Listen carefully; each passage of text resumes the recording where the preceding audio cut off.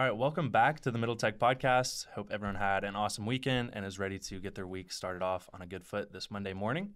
We've got some great stories to discuss. We're talking about Tesla's recalls, what that has meant for the company and how they're going about fixing that. We're talking about an algorithm change made to the Twitter feed. We're also talking about Shopify cutting back on hundreds of thousands of hours worth of meetings internally. And then we're also going to be talking about a new announcement from the Department of Defense saying that they have successfully piloted a fighter jet with artificial intelligence. So equal parts fascinating and terrifying on that one. We'll be discussing that story in our AI Edge segment. But before we dive into those stories, we just want to get a quick word from our sponsors. So the first of which is going to be KY Innovation, which has been providing support to us for multiple years now. They are a fantastic partner to work with, but more than that, they also provide awesome resources to the entire entrepreneurial ecosystem here in Kentucky. So Evan has a lot of experience working with them with Simba. The startup I'm with, Sales River, has experience working with them, and we have nothing but great things to say. They help just get you connected to whether it's grant programs or funding in the state or just connections in general. They're an awesome organization to engage with if you're a Kentucky entrepreneur. So be sure to check them out and engage with those programs if you are an entrepreneur building your company here in Kentucky. Evan, you want to give us a shout out to Bolt Marketing? Yep, for sure. So Bolt Marketing is a marketing agency here in Lexington, Kentucky. If you're an entrepreneur or small business owner and need help with your website, ads, social media, blog copy, whatever it might be, Bolt is there to help. And they help entrepreneurs and small businesses who are great at building their products or services and might not be the best at marketing. So reach out so you can focus on what you do best and leave marketing up to them. Absolutely. So what about all this train derailment stuff going on? What do you think of it? Yeah, I think there's a lot of misinformation potentially. I think it's not a great look. I do think there's probably some harmful chemicals getting into the water and the ground and the air. But it's hard to tell how serious it is because you're seeing such conflicting news. That's the reason I wanted to bring it up, because I think we're seeing the effects of what the news cycle did to us during COVID. We saw so much news come out, and then now we're seeing so much of it that turned out to not be necessarily true, or it turned out to be misinformation. And now it seems like we've eroded a lot of trust in our media sources and our institutions.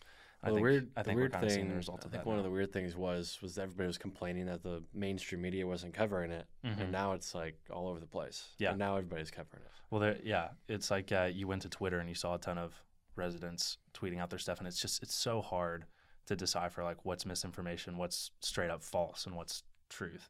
So I don't know. I think something that's made it a little bit harder, something that we're kind of talking about today, is when Elon added the verification check mark by just anybody that subscribed. Like it used to be, I could kind of, add some credibility to somebody and what they were saying if they had the blue check mark. But now it's like everyone has the blue check mark. It makes it a little bit more difficult to decipher who's a legitimate account and who's just, tweeting propaganda or misinformation. Yeah. I mean, the problem there was, a lot of the accounts that had the blue check mark were, saying incorrect things as well. They came out in the Twitter files. Yeah. Yeah, they're just giving those out. All right. Anyway, let's move on to our events section real quick. We just got a couple events coming up at towards the end of February that we want to make everyone aware of. First off, how did your event with Startup Grind go? Just real quick. It was great. Yeah, Startup Grind did an amazing job. Their team put together a great event. They're in Louisville and had a good crowd and good turnout. Awesome. It was good. Sweet. The next event that is coming up actually this Wednesday, it's going to be the 22nd from 5 p.m. to 7 p.m. at Main on Main downtown. That is Awesome Inc.'s 5 Across pitch competition. 5 entrepreneurs pitching for 5 minutes each for $5,000. So come and check out 5 Across. Awesome event if you're in the Lexington area. The next one is going to be our Develop Lex Happy Hour. So that is on the Develop Lex side of the brand. So if you're interested in real estate and you want to network with some other real estate professionals, we're going to be hosting a happy hour and a speakeasy on Saturday, February 25th at 5 p.m. at the Constitution Speakeasy. So we're picking up the first $250 of the tab there. Come out, have a drink with us, and get to know some other people in the real estate space. And then lastly, we have our Emerging Leaders event coming up with Commerce Lex. So we're partnering with Commerce Lex to host this event at the Planetarium at the Living Arts and Sciences Center. We're going to be sitting down with Twymet Clements, who is the founder and CEO of Space Tango. So that is a private event. I believe we have 1 or 2 more spots that we can offer to our listeners. So if you want to attend that, please reach out to us, and then we'll link to the other events in the show notes. Other than that, please be sure to hit the subscribe button on the channel, turn notifications on, follow us at Middle Tech Pod across all socials, and listen to us anywhere you listen to podcasts, just to keep up with the latest.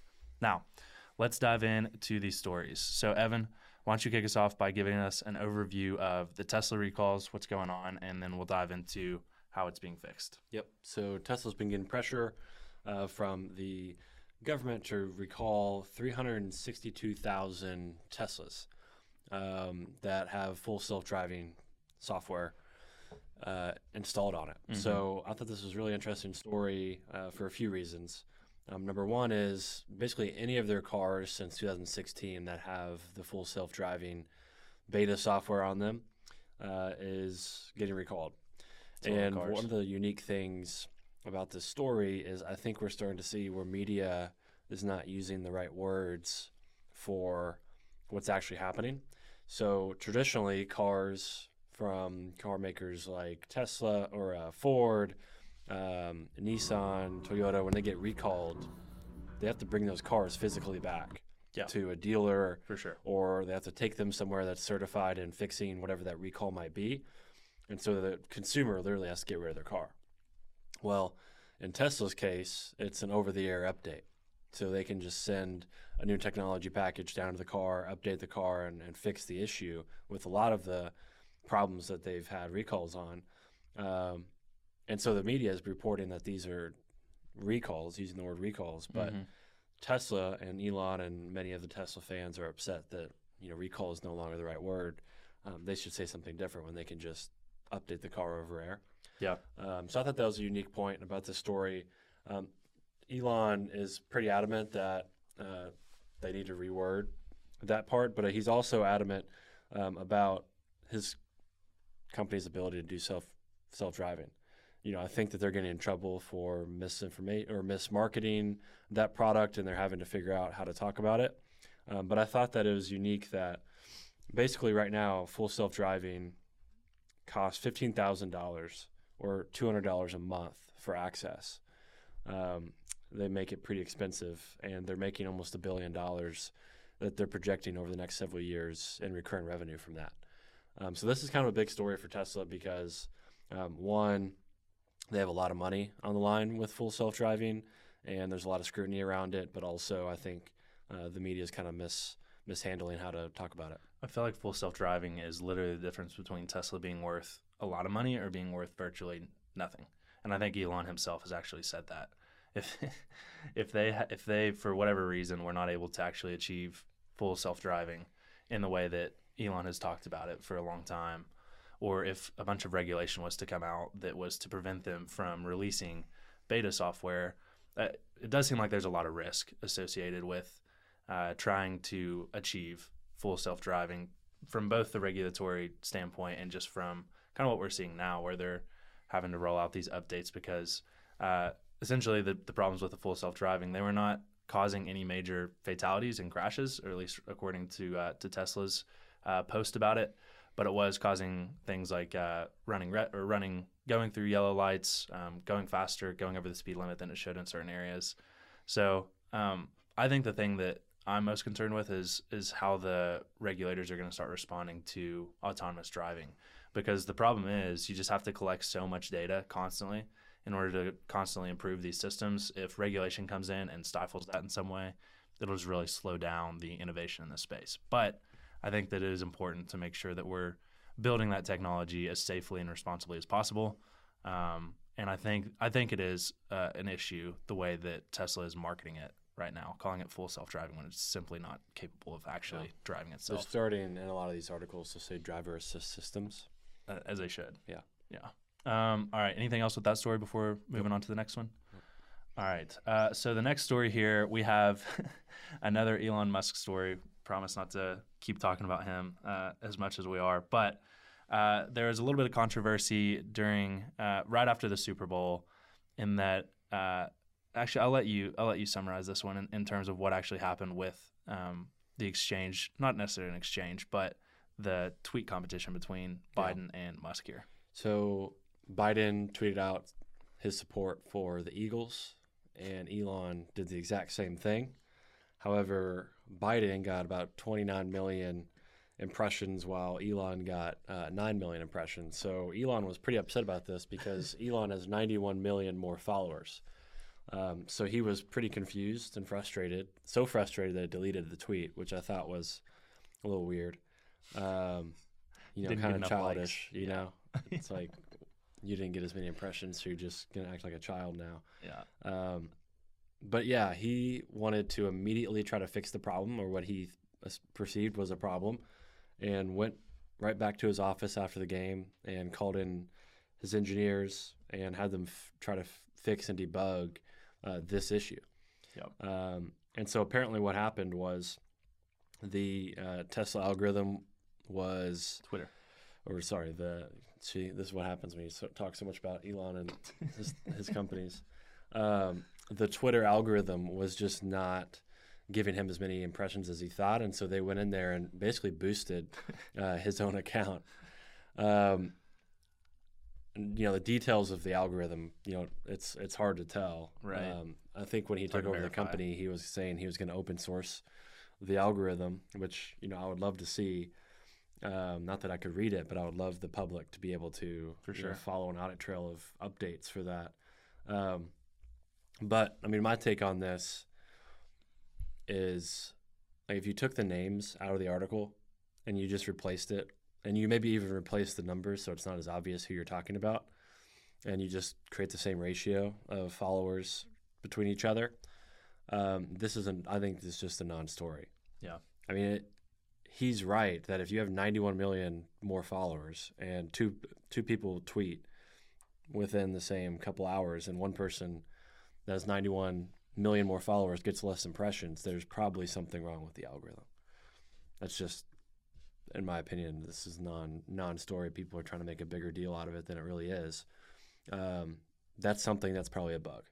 Yeah, I could see it. I mean, I have no way of verifying it. In this article, it did say that the claim was verified by an Australian researcher who tapped into Twitter's API data to see that Musk's tweet impressions were boosted by 737%, and daily impressions had also tripled. Elon is denying all this. He's saying that the media sources are incorrectly stating that his stuff was boosted. So it seems like it's turned into a whole he said, she said type of thing. And honestly, I have no clue. I wouldn't be surprised at all if Elon actually did this. So I agree with you. I think it's kind of a non-story, but the problem is it's interesting. The problem is that if he did do this, then it goes against everything he bought the company for. Well, exactly. So yeah, you'd hope that's not the case, but I don't know. There's really not a precedent for it. We'll see. All right, that's enough for that story. Let's move on to this next one. We're talking Shopify cutting back a ton of meetings. So we just wanted to bring this one up. So Shopify back in January released a memo that said that they were cutting back all sorts of repetitive meetings, essentially any meeting that was repetitive that had over 3 people on it. So they had a bot go into everyone's calendars, simply delete those meetings off of it, and give that time back to the employees.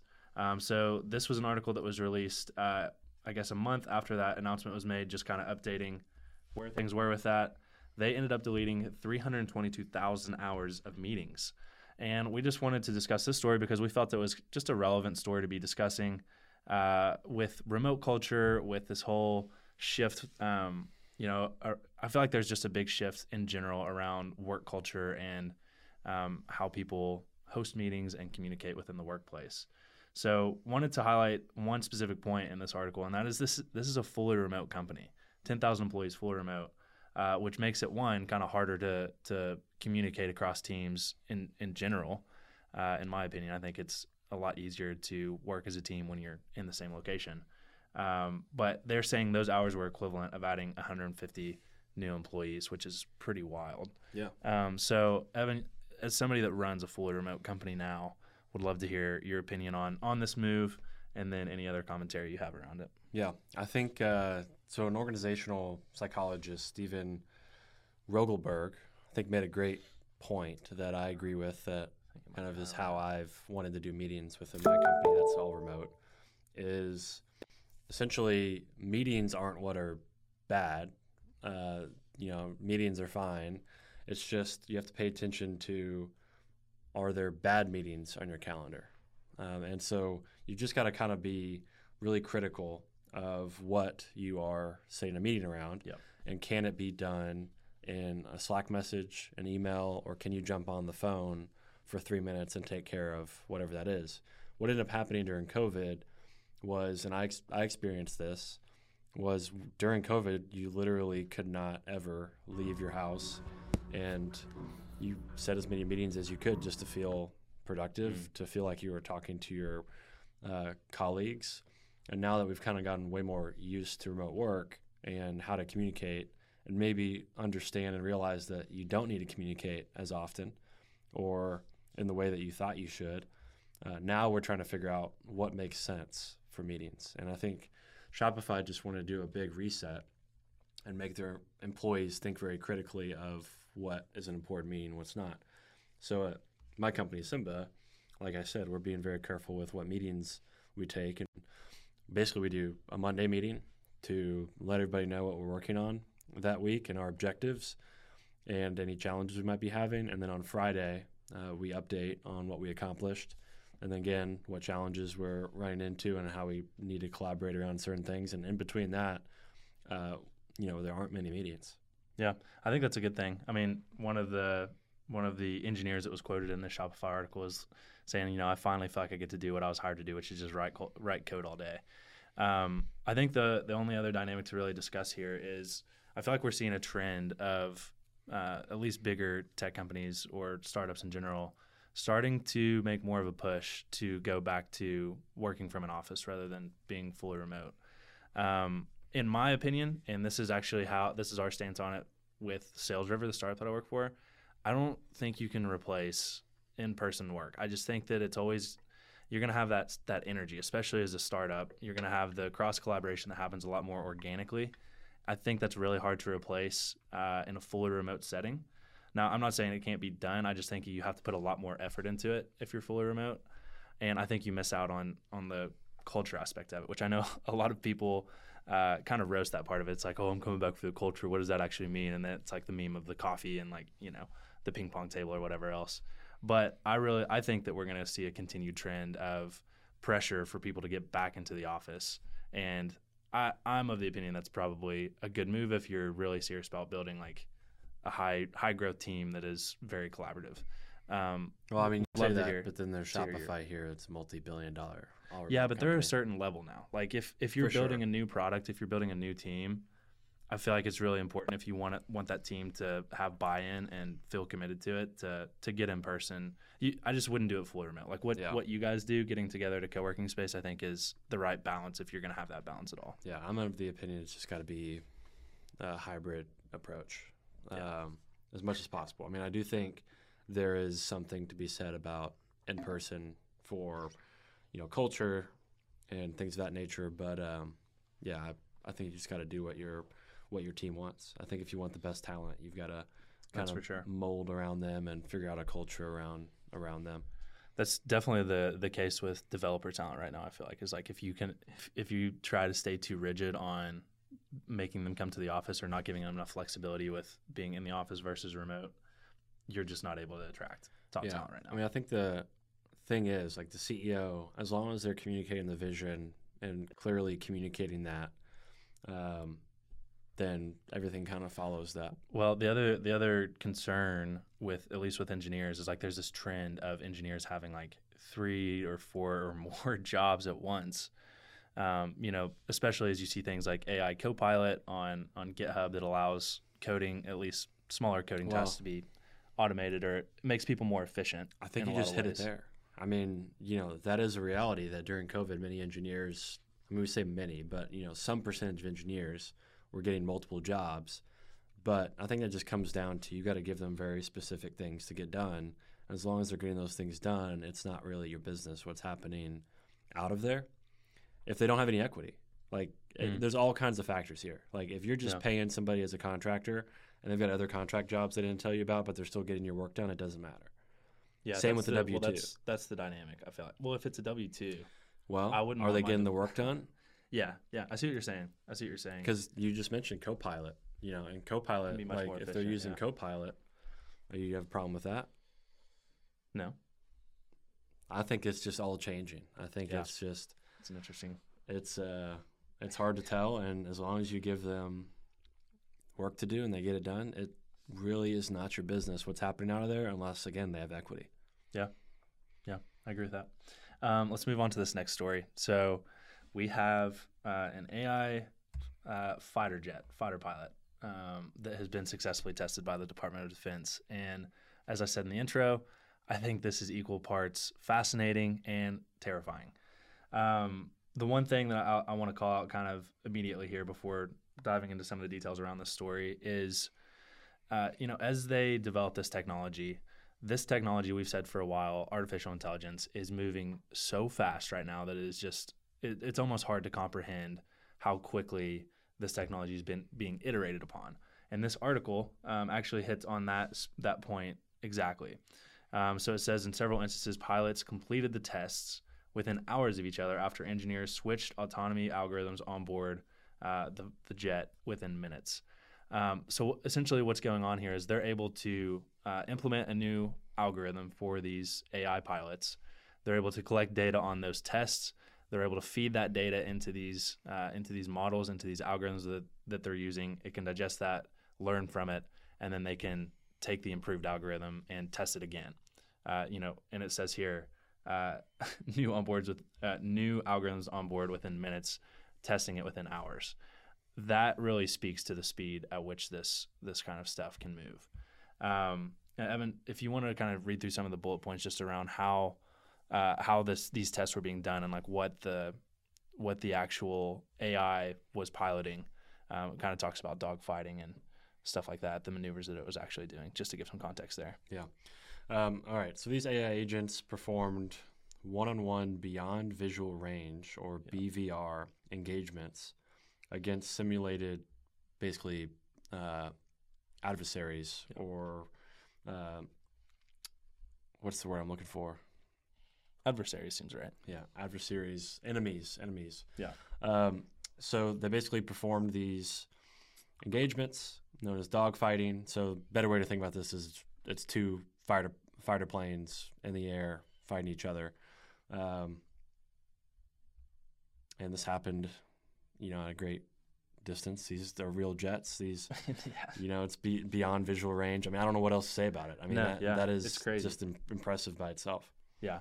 I think one thing I'm concerned about or thinking about a lot, and concern wasn't the right word, but when you take out a pilot, how can you basically reimagine the design of these planes? Because I think a lot of the plane is designed around the cockpit, but if there's no longer somebody behind it, and now it's essentially just a drone, a really high-performance drone that can do dogfighting, then you can design a plane totally different, I would imagine. Yeah. I think AI mixed with weaponry is probably that's like the Black Mirror most concerning for sure type of technological advancement that I feel like is going on right now. And this is just what they're telling us about. This is just what the Department of Defense is putting out there themselves. I can only imagine what kind of research is being done kind of on the cutting edge of the field right now. So it just makes you kind of think about what does futuristic warfare actually look like when you think of combining weapons capabilities that we already have with artificial intelligence and being able to almost completely eliminate human error and especially things like flying a fighter jet, which is probably pretty reliant on autopilot already. I'm sure there's a lot of aspects that the pilot controls, but to have it fully piloted by artificial intelligence is just, we're seeing things just advance so quickly, as we've been saying. So something to keep an eye on as governments start creating fleets of weaponry controlled by artificial intelligence. So moving on to our next story of the AI Edge segment here, we also have Bing Chat is now live. Have you been following all the tweets and seeing all the craziness going on with Bing Chat? Yep. All right, I'd love to hear your take on what you're seeing so far in terms of Bing saying some of these almost like aggressive type responses to certain prompts. Give us your take on what's going on. Yeah, I don't think it's a whole lot different than what we've been seeing with Chat GPT, although it is connected now directly to the internet, so it has more real-time information attached to it. I think Basically, it's unique because there's more of a brand behind it. There's a company, Microsoft behind this, and now people are able to attach the answers that they're getting to that brand. Mm-hmm. Whereas before, like ChatGPT was just kind of a brand that came out of nowhere. OpenAI, for most consumers, they had never heard of it. Yeah. But now everybody's heard of Microsoft, so it's going to get a lot more scrutiny, is one thing I wanted to point out. Is now that it's behind a large brand like that, more people are going to talk about it. Microsoft is trying to take measures to make sure that this just is kind of curbed. So they're basically limiting the amount of questions you can ask consecutively before it prompts you to basically talk about another topic. So they're trying to get out in front of this because I think they're just starting to understand that you can take this thing down a rabbit hole and have a really long conversation and eventually get it to say what you want. I mean, there's plenty of tweets out there of even Elon Musk is putting out, many of these tweets where somebody can give it a prompt, and Elon himself, it looked like, created this. I don't know that tweet about him basically prompting it to talk about OpenAI's, which we're going to talk about in a second, their corporate structure. Yeah.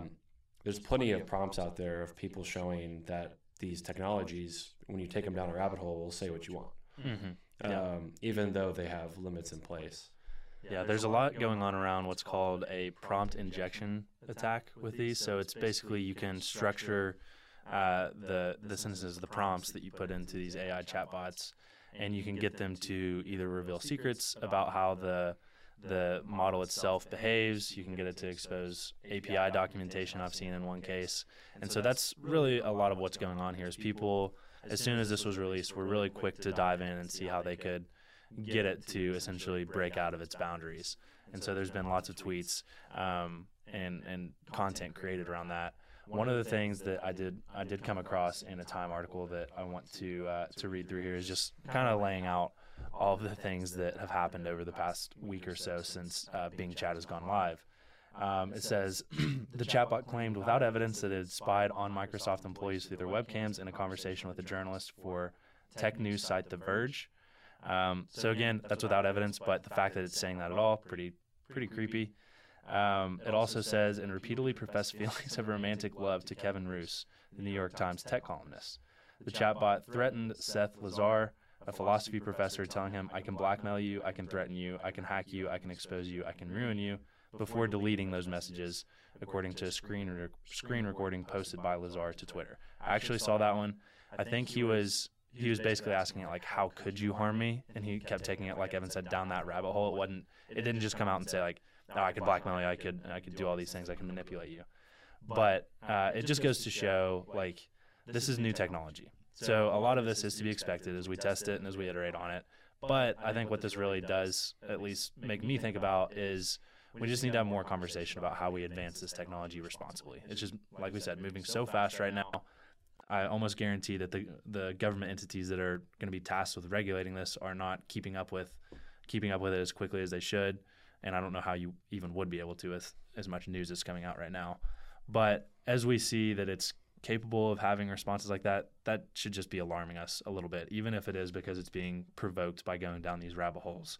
We just need to be keeping an eye on that because it could lead to some pretty serious paths that we don't want to go down, I think. Any other thoughts to put on that before moving on? No, I think that blends well in the next one. Yeah, and then to kind of carry that on, everything that's going on right now, it looks like Elon, who is actually one of the founders of OpenAI with Sam Altman, he ended up eventually leaving OpenAI, but he has tweeted a few things that seem to indicate that he is not pleased with the corporate structure of OpenAI. So just to give a little context on that, OpenAI was originally started as a nonprofit that was supposed to be for the betterment of humanity via developing artificial intelligence technologies and softwares and models.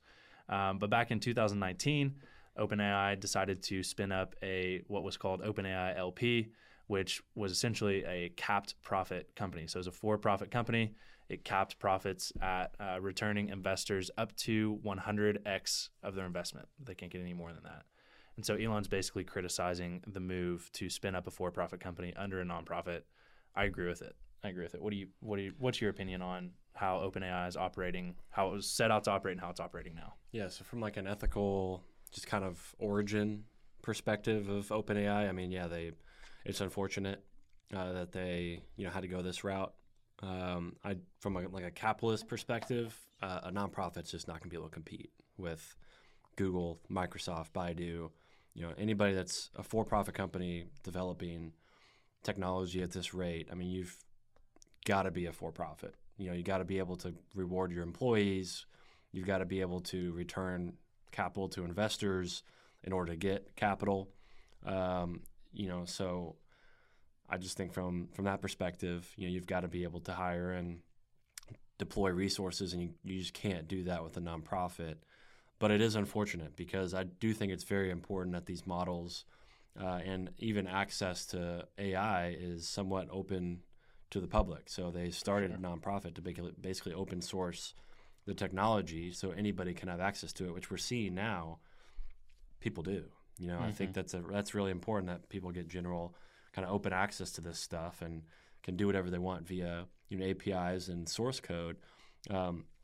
But I do think it's kind of scary now that they're going against why they're originally founded. And my guess would be, again, just back to capitalism.